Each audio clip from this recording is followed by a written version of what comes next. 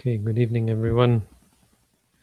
Broadcasting live, September, didn't put the date, December 15th.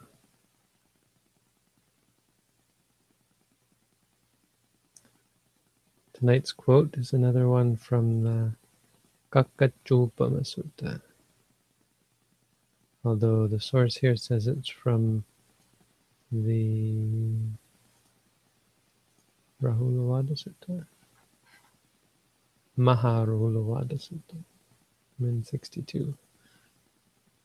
It also is in MN21, I think.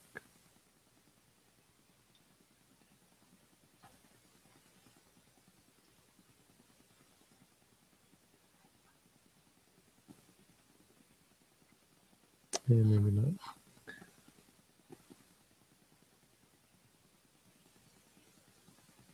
Robin, would you read us the quote, please? Yes.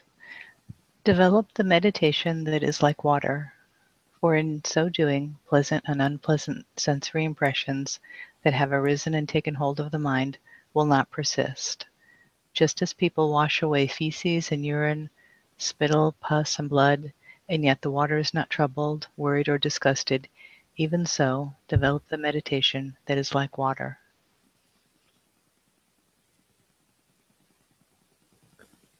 So he's pulling a quote out.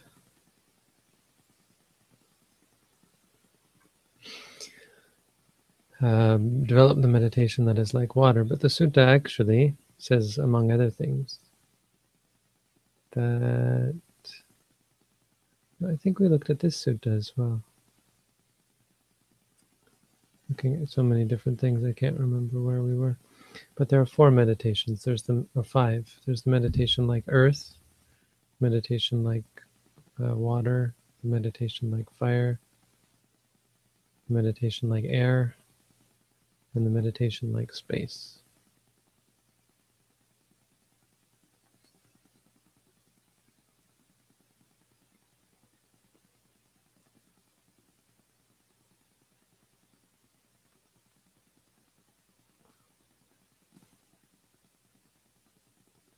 We must have looked at this sutta recently, because it's very fresh in my mind. I think I've been over these before recently.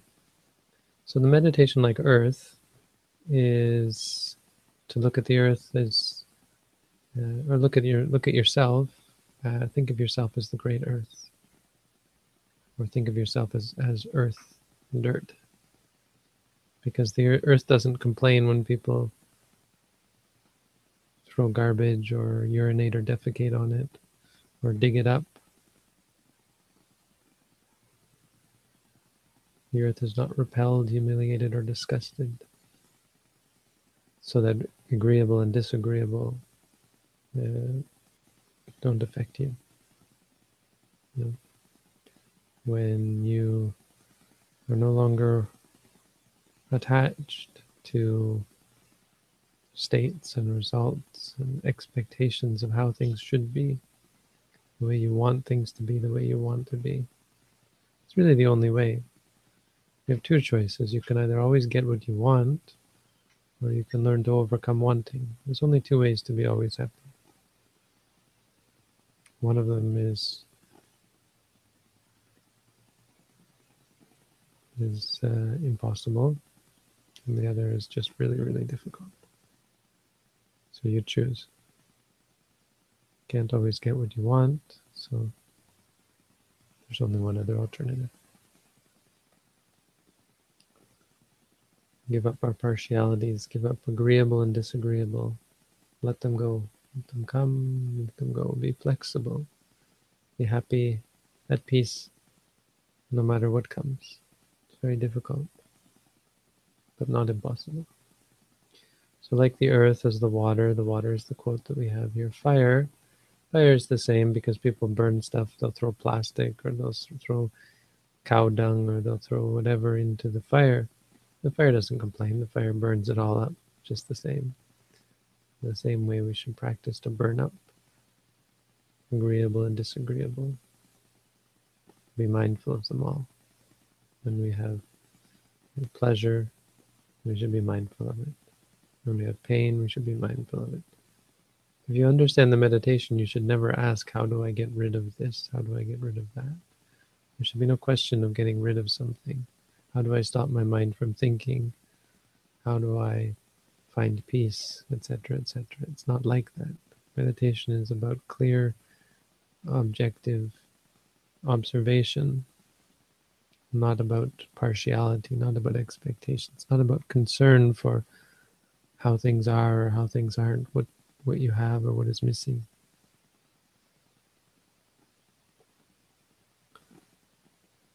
The meditation on air. Air is the same. It blows all sorts of stuff around. It blows on clean things. It blows on dirty things.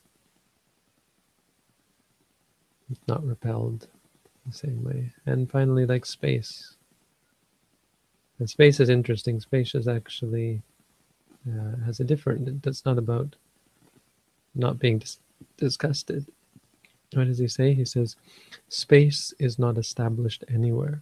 Space doesn't stick to anything. Space doesn't have a limit. You know, if I pull my hands apart, the more space comes. Space is what do they say? Unestablished.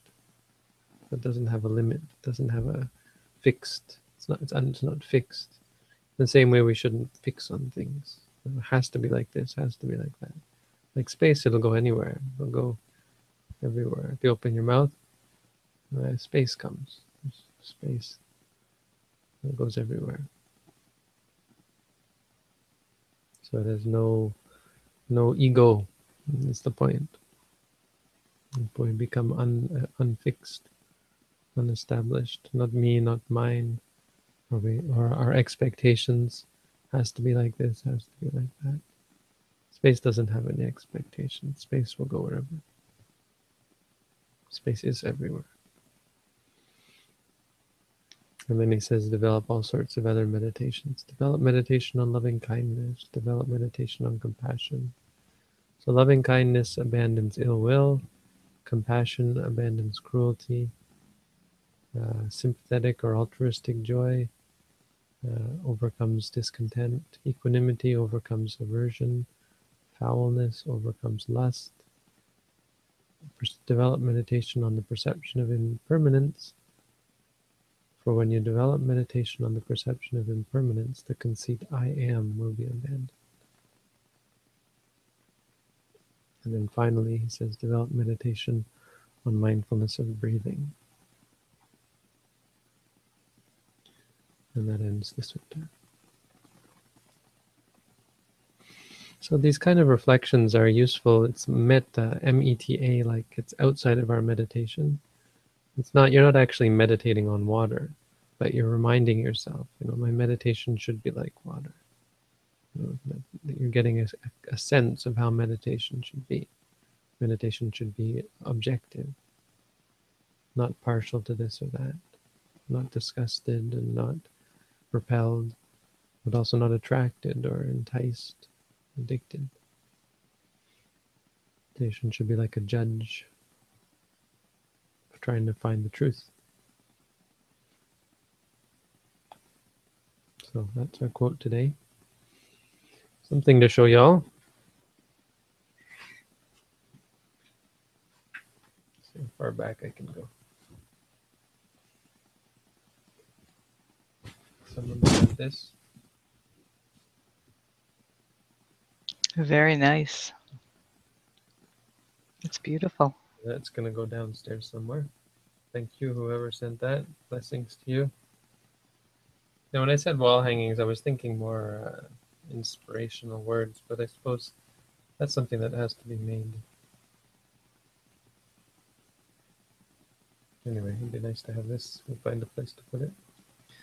You don't need Buddhas hanging on your wall, but in a monastery, it's nice to make it look more like a monastery, less like a house. Maybe we could put it in one of the windows and just have everyone see it. Got that big Buddha from the Laotian monk. That was pretty nice. Very thoughtful of him. He got it at a garden store. People buy these Buddha images and put them in their gardens. And in the store, they're kept on the floor, which is a real no-no. Buddhists were getting kind of upset about all that. Some in the area were telling me, they just store the Buddhas on the floor. They probably have no idea. Most likely have no idea. Okay, so what else? Tomorrow we're having our first on-campus meditation session. See how that goes. Going to be teaching meditation on the lawn, one of the lawns, big grassy areas in the middle of the university, right where all the people are walking by. We'll see how that goes. Maybe it's a mistake. We'll see. Not sure if anyone's actually going to show up. But the idea of having it like right there for our first one, like while the weather's still nice, is that people will see us and they'll be interested and they'll come over and meditate with us.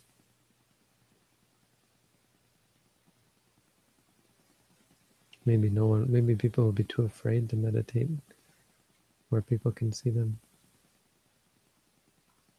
I don't think so. I think it'll be okay. Does anyone have any questions? We had a question yesterday that we didn't get to, and then I think also another one from one of our European viewers who can't quite make this time. Are they meditation questions? Yes, this first one is a meditation question. Is it important to do deep metta to cultivate compassion? Yesterday it was mentioned that an arahant can't live as a novice because nothing holds him to life. Should we... Sorry, it always flips there. Should we develop compassion to liberate others, or should it be compassion to liberate others that holds him into life? I see. No, compassion. I mean, the Buddha had this kind of compassion. That's what caused him to stick around for 45 years. But an arahant doesn't necessarily have that compassion, nor do they have the skill or the ability to the extent that the Buddha did, that they would be invited in that way. So if they're invited to teach, they'll teach. I mean, an arahant won't kill themselves. But it's said that they can't live as a layperson, so they'll ordain or they'll pass away.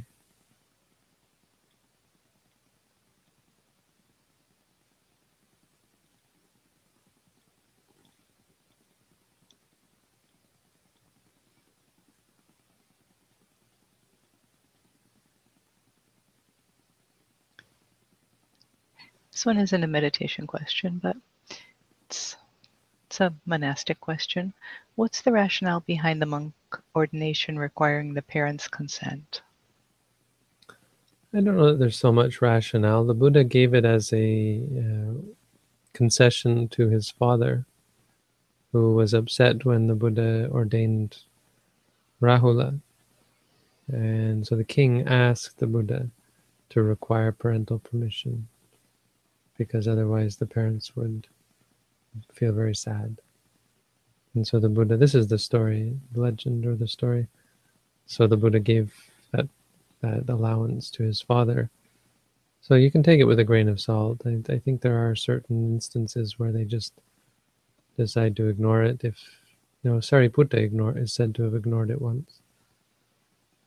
He said, whatever, his parents are wrong view, just ordain him. I'll be his father. Sariputta was the uncle of Revata. And Revata was going to ordain, and Sariputta said, look, if he comes to you, he said to the other monks, if he comes to you, just ordain him. I'll be his parent. I'll be his father. I'm his father. His parents are wrong, have wrong view.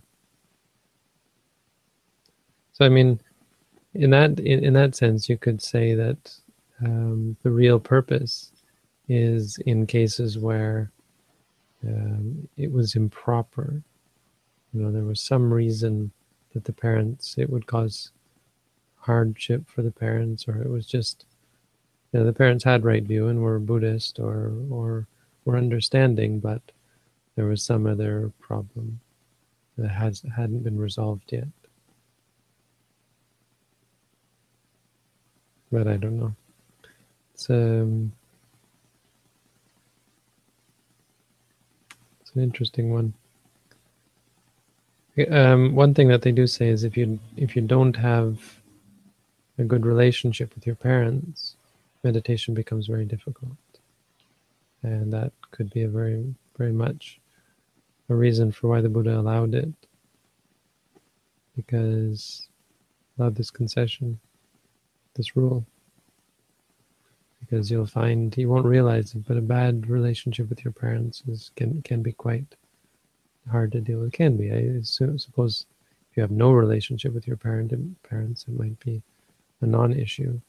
But if you have a bad relationship with them, especially if you're the cause of that bad relationship,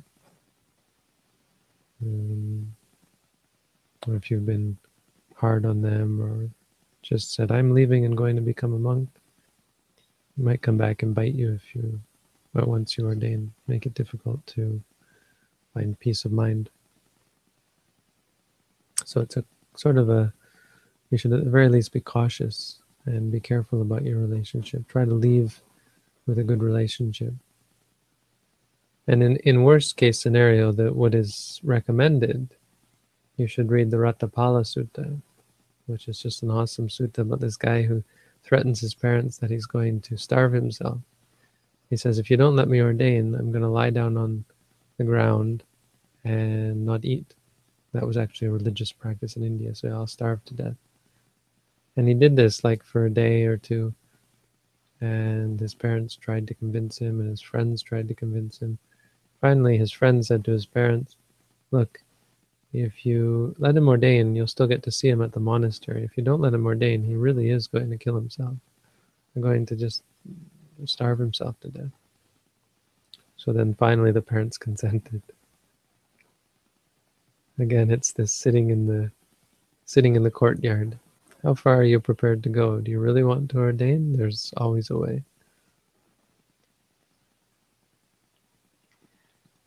Are mudras useful at all? Mudras. Mudras. I mean, probably. It depends what you mean what for. We don't use them in our tradition. I'm sure people find them useful when they have certain goals that mudras are useful for, but not our tradition. Yeah, it really doesn't say much about posture at all in your booklet. So, just to clarify, like the hands, just leave them however they're comfortable. One hand, the booklet doesn't say put one hand on top of the other? It might, but it's not very specific other than, Well, it shouldn't. I mean, the point isn't posture. The Buddha said, however the body, yata yata, panitang, the word panitang, however the body is set, whatever posture the body is in, even if it's not standing, walking, sitting, lying down. You're crouching, you can do squatting meditation. Yeah, I just want to, just get your clarification on that, because in other types it is so important. You're very particular about how you sit and how your hands are and so forth. In samatha, it can be useful to have a strong posture and that kind of thing. Yeah. But not so much vipassana. Bhante, how do you go about alms round on campus? I don't. I mean,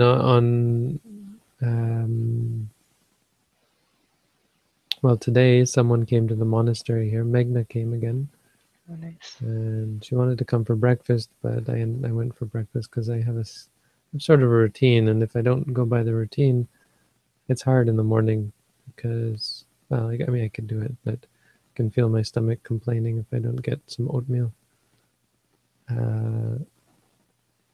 So I have that, and then she gave me lunch, and so I ate lunch on the grass outside at the university. But I have all these restaurant cards, so I'll go to the restaurant and have gift cards. I don't know if you knew about these. See, people have sent subway cards. And here's a card. I won't show the amount, but see, it's a little card. And I take that in and they swipe it and give me food. So people have sent these. So it's kind of, it's not an alms round. Eventually, I think there's a potential. If I get to know people in the area and they say they'd like to support me, then I can walk to their house or take a bus to their house or something. But for now, I don't think there are any people eager to offer alms.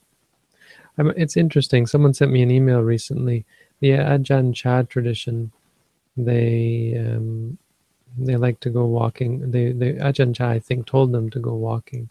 So they do alms round knowing that no one's going to give to them. Or they did. And I'm not so keen on that.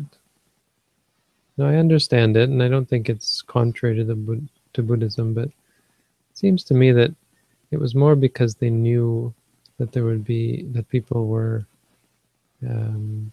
people understood the alms round. I think it has to work the other way. Or I personally would prefer it work the other way, that you go because you have a sense that there are people who understand it. And if you don't know that there are people who understand it and who are there to offer, otherwise it seems like gratuitous advertising. You know what I mean? Like self-promotion in a sense. I'm not really criticizing them, and I think it's fine the way they're doing it, but I prefer to not do it that way. I don't mean to be critical, to each their own, that's their idea, but my decision would be, I think, I've thought about it, and I think it would be better that way, from my point of view. Wait until there are people, because it does work, people ask, how do you do? Well, normally we go on alms round, but there's really no one here. And they say, oh, so would you come to my house? Yeah, sure, if you want to offer. That's how it might someday happen. And then when you're going to their house, then people learn about it, but you have kind of an excuse, so it doesn't look like you're just walking so that people notice. It's not so, I'm not walking so hey, look at me kind of thing. And so that they come and ask and that you explain, and like, it's not like you want them to learn. It's like then they can come because they want to learn. But you say, oh, well, I'm going to this person's house. They sometimes offer me food. Then they can say, oh, wow, I'd like to. I mean, it's not going to happen, but over time, in the beginning, people get interested in what you do and teaching meditation, and so they come and learn meditation. And once they learn meditation, I mean, considering it's free and it's such a useful thing. They think, oh, we better help keep this monk alive. That works. I think that way is more organic to me. Bhante, are there other Buddhist monks on campus besides yourself and Venerable Dhammo? No, not that I know of. I don't think so. I mean, it is a very rare thing. I still get lots of looks, and lately people have been coming up to me. I got off the bus near the house here, and this woman walks up to me, and it was really bizarre. I have the most bizarre conversations with people. You ever have that where people just walk up to you and it's apropos of nothing, or like non sequitur? I don't know what the word is. Like, it's just no context. She starts talking about how she's really getting into living her life more creatively. I think she was trying to find general words to relate what her spirituality with my, to talk about spirituality in such general terms that it would be applicable to me without having to ask about my specific practice, because it sounded like she was just appreciating the fact that I was spiritual, but it was more about this creative force, which, if she had ever actually asked me what I do, I would have to say, well, creative force is not really our thing. Creative is we're a little bit more about less. But I've had people, so one guy came up to me after class. I think he's even in one of my classes, because after class, there's a big rush of students, and we're walking outside, And he pulls up beside me and he says, I just realized I've been watching you on YouTube for 2 years. And he's like, I was watching a video recently. I said, that's the guy on that's that guy at McMaster. And a couple of other people come up. This guy I mentioned, the philosopher, he came up to me again today. He started reading my book. He said he'll continue to read it. Maybe he's here tonight. Oh, that's cool. His name is Teddy. Teddy, I think. Well, we got lots of posts, a lot of questions. We do. Does Bhante mean anything, or is it just a name? Bhante means high one. I mean, it's not literal, but the point is, it's raising someone up, not like level of king or something. It's just like good sir, kind of. Like in English, how we would say good sir. But it's maybe a little bit higher than that because it's more like venerable or reverend, but maybe not the connotations of reverend, more the connotations of, sir. Sir, like in lifting someone up. Must walking meditation be done as slowly as you demonstrate in the video? I don't know. How slow do I do? It shouldn't be slow or fast. If you feel like it's slow, then you should note that. If it feels like it's fast, then you should note that. It shouldn't feel like it's fast or slow. And you shouldn't be worried about the actual walking. It's the movements that you should be aware of. One movement, and then start on the other movement. And you should be able to be aware of the beginning, the middle, and the end of the movement. So if you can be aware of all three of those, that's slow enough. Would you recommend a meditation retreat with the Bhavana Society in West Virginia? They describe themselves as Theravada in the forest tradition in the context of Western culture. How might their meditation method differ from yours? Would I recommend it? I mean, on the one hand, I can't really recommend another tradition, right? It's not my place to do so. But, I can say that Buddhist meditation in general, especially Theravada meditation, is great. There's lots of different traditions, and if it's an established Theravada tradition, then it's great, even if it's just loving kindness meditation or whatever, I think the Bhavana Society is a little bit critical of the Mahasi Sayadaw tradition. I'm not sure, but it seems to me they're pretty clear about you should practice the jhanas. Bhante Gunaratana is the head leader there. We've actually been in contact by email before for Pali things, and he invited me to visit there if I'm ever in the area. So he knows about me. I know who he is for sure. But he wrote Mindfulness in Plain English and something like the jhanas in Theravada Buddhism. I think he's keen on the jhanas. I did read part of Mindfulness in Plain English, and it seems it's a different from what we do. So, but the specifics of how it differs, I'm not sure. I mean, a lot of it's just in presentation. In the end, it might be very similar. Probably he doesn't, I would assume he doesn't enjoin his students to note, to interpret mindfulness as it's interpreted in the Visuddhimagga as reminding yourself. Like if you're practicing earth, it's earth, earth, earth. If you're practicing death, you actually say death, death, death. If you're practicing loving kindness, it's then they actually do it like may all beings be happy, may all beings be happy, and so on. But they tend to not encourage that same technique for insight meditation. There's an idea that insight meditation is practiced differently. It's just watching, which we disagree with. We would say all meditation is best performed with the mantra.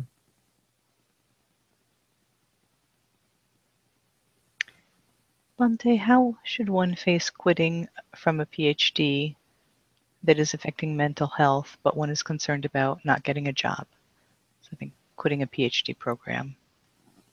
I see. Well, you have to ask what's more important, wealth or health?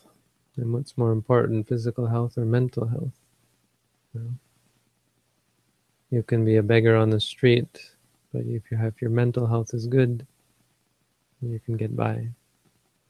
If your mental health is not good, you can live in a mansion. And you know, how many PhDs are there out there who are egotistical and, you know, not bad people necessarily, but ordinary people with no special qualities. And there are PhDs who have special qualities, I suppose. Well, for sure.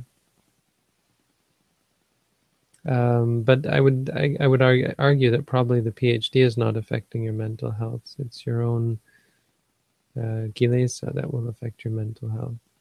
If you practice meditation while you're in the PhD program, it should become a lot easier. Try to up your meditation game, you know. Read my booklet, How to Meditate, if you're like this tradition, and you know, try to practice while you study. I find school is really easy. You know, I have a lot of things going on now, so I'm not sure that everything's fitting. You know, there's enough holes for everything, enough slots to fit everything in. But as far as school goes, I'm just Latin is you know, it's supposed to be difficult. There's other smart people in the class, but it's really as a meditator, school becomes so much easier. I'm just able to pick up what disco, discere, didiki, disco. No, and there isn't a participle for that one. Lego, legere, legi, lectum. See, I can conjugate my Latin verbs. Not perfect. Actually, my brain is mush after. I tell you, the dengue really did a number on my brain, but it still works. What do you mean by dango, Bhante? Dengue? I don't know how you pronounce it. Dengue. When I was in Sri Lanka, I got dengue and I was in the hospital. And when I came out, my brain just wasn't the same. I felt older. Like I had aged. In 3 days in the hospital, I had aged like 10 years or something. Oh, wow. Yeah. Dengue is pretty rough. The skin on my hands and feet peeled off. These lines under my eye, I don't think they were there before. You can see, wait, where are they? There's like, I have crow's feet or whatever you call these things. I don't think they were there before I went into the hospital. Mind you, I didn't really have a mirror during that time, so. And it's only under one eye. Ever since I've been doing walking meditation, doing sitting has made me very drowsy. What should one do to overcome this?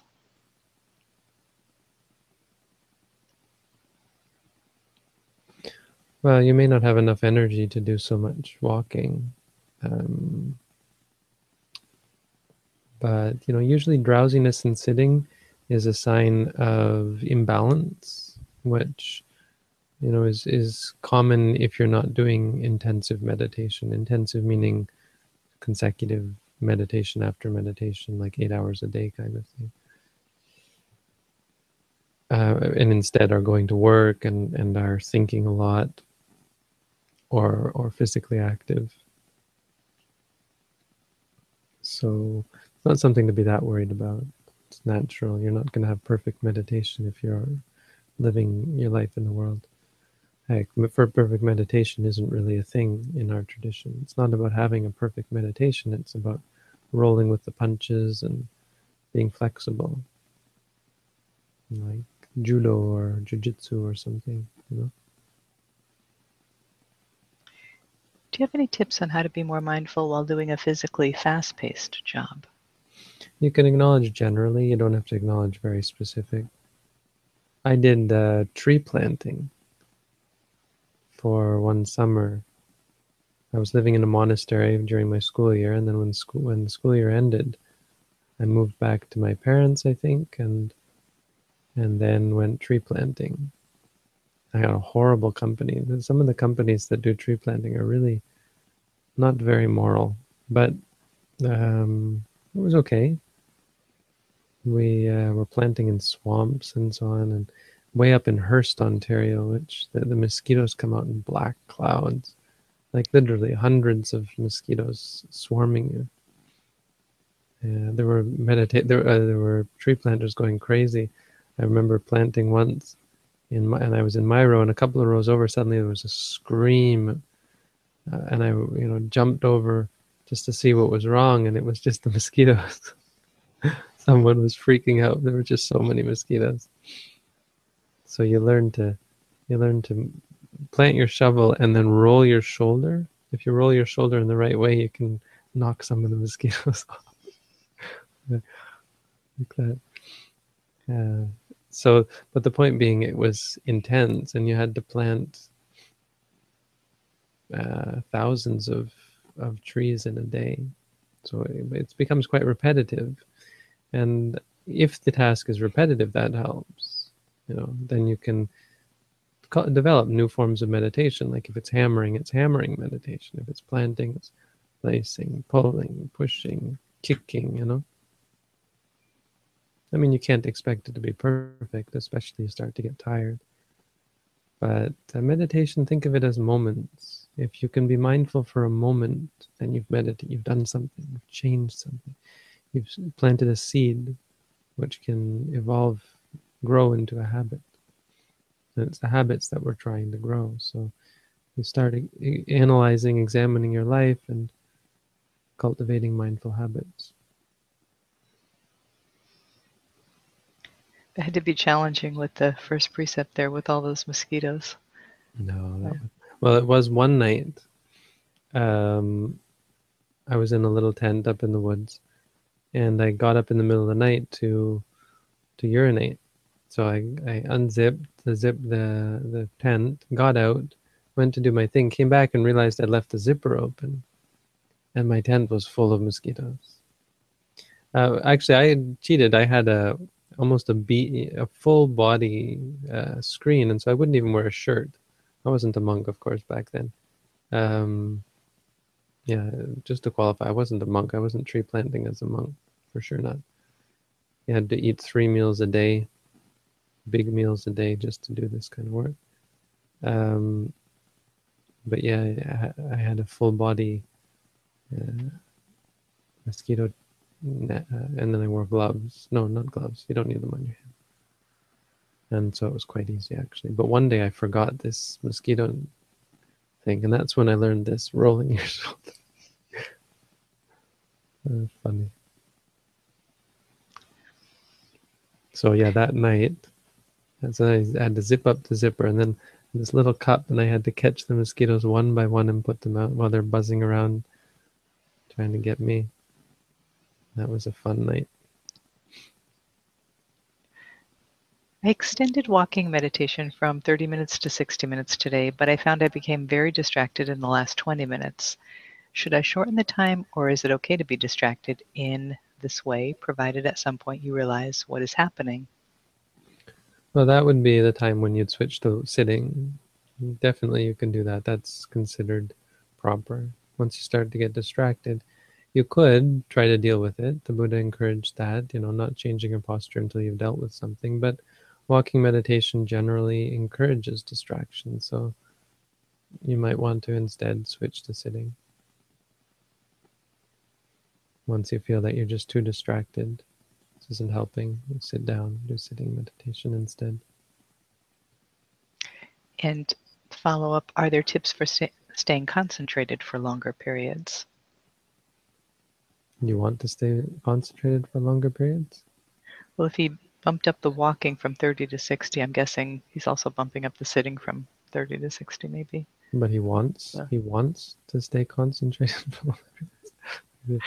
Well, he didn't say he wanted to. He just said, are there tips for staying concentrated? I said, I'm asking, do you want to stay concentrated for longer periods? Maybe the problem is not where you think the problem is. Sounds like expectation. If you want to, if you feel like you're discouraged because you're not concentrated, is discouraged, discouraged. It's showing you something. It's showing you non-self. What is a common objection to the Mahasi Sayadaw method by other schools? I know. Why are you asking me that? I'm not allowed to answer that. I read a couple of criticisms. Well, there are no reasonable criticisms. Our tradition's perfect. There's a book, Satipatthana Vipassana, Criticisms and Replies, and it's just an awesome back and forth between this fairly rude Sri Lankan monk and a really well-read and well-spoken Burmese monk. Of course, I'm biased, but it's an amazing back and forth. But you have to appreciate the commentarial tradition to get what they're talking about, because it's very involved in commentary and back and forth about quoting this and quoting that. But just an awesome book to read. But basically the criticism is you need the jhanas you must practice the jhanas before you can practice insight meditation. The criticism that I had read was actually about the focus on sleeping as little as possible. Is that something you can talk about? No. No. Oh, Okay. I guess I could. What is I don't know the much to say. objective of sleeping minimally? Well, that's not the Mahasi Sayadaw tradition, that's Buddhism in general. Sute Okay. Subahucha Karo. When others are sleeping, they have energy, they are energetic. Sleeping, you can't be mindful when you sleep. Yeah, what I was reading, it was an academic paper being quite critical of the Mahasi Sayadaw method, and it kind of pinpointed that. So It's funny. Well, you know, academics, they don't know anything. tend to be critical. They don't know what they're talking about. Can you talk about how the practice has helped you deal with something so awful as having dengue with your skin peeling off? Well, the skin peeling off was nothing. It didn't hurt. It's just an after effect. It's an after effect of dengue. A woman in our village had it, and she showed me, yeah, her skin was peeling off as well. It's just weird. I don't know why your skin peels off. Just the palms of your hands and the soles of your feet. But dengue was pretty awful. You know, it wasn't. Let me see. It was just like having a really, really bad fever. So it was hard to eat. Couldn't really eat much. I think that's true. Like for 3 days I didn't eat, or I ate very little. What did I eat? Yeah, they brought me food and I couldn't eat it. Couldn't stomach hardly anything. Bread, I think. I think when they brought bread, I could just eat bread. Okay, so how does meditation help with all of that? It's harder when you're sick, you know. It's easier to slip into discontent. So, you know, I mean, there's no trick. You're either mindful or you're not, and that's every moment. It doesn't transfer from one moment to the next. Not exactly. It becomes habitual, but it's still something you have to do here and now. Bhante, does astrology play a role in meditation? Can knowledge of out be merged with peace from within? Not that I know of. I mean, you could argue that it's functionally useful to know your horoscope if those things actually do play a part in our fate, you know, but it's just functional. It's like reading a weather report. You could say, Is reading a weather report useful for meditation? Well, yes, because then you know whether you can do walking meditation outside today.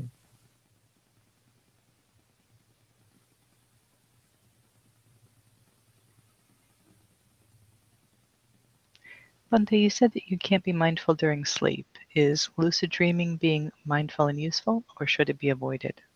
I don't know. I've never been into lucid dreaming. I doubt it. I doubt you're truly mindful. But could happen. You know, because lucid dreaming would be not sleep. It would be an astral, something like astral travel, an out of body experience, that kind of thing. So it is a question whether during astral travel can you be mindful. I think in general, I don't know. Too speculative. Not interested. Sorry. So definitely not a goal of anything of a meditative lifestyle to try to be aware that you're dreaming when you're dreaming. Not my goal.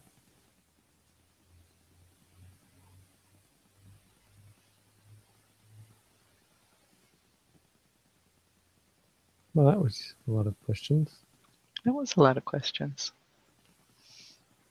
Thanks everyone for coming out. Oh, In my experience, contemplation is rarely spoken of in Mahasi Sayadaw tradition. I understand why one is advised to leave contemplation aside in formal meditation retreats, but why isn't it ever encouraged in daily life? Or is it? well, the Mahasi Sayadaw tradition is a meditation tradition. It's not a daily life tradition. It doesn't address daily life. The tradition is specifically about the meditation.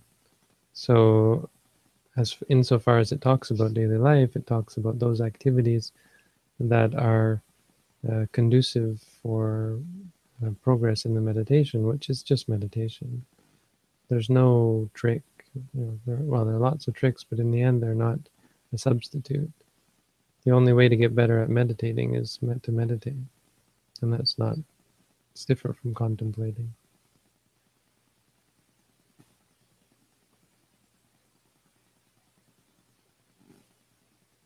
Thank you, Bhante. Your answers were very helpful to me. That was from Joshua. We have an exchange student from Italy at McMaster who emailed me. Don't know how she got my email. Maybe she's on our Buddhism Association list. I'm not quite sure. But she emailed me and she wants to learn how to meditate. Awesome. Yeah. We have to work out the food for Sunday. Oh, the other thing that came today is your package, Robin. Thank you for that. All the gifts for the monks. Well, certainly, I think some of it was delayed and will be there tomorrow. Okay. Well, there were 3 Burt's Bees things, which is, it's okay, but everything else there were 4 of.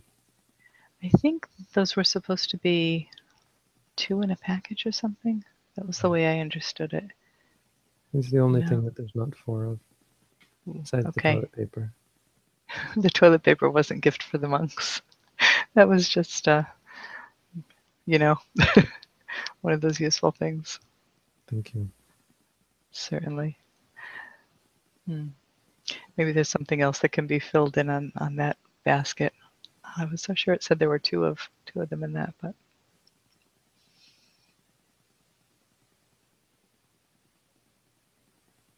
We had a meeting tonight. We're having our first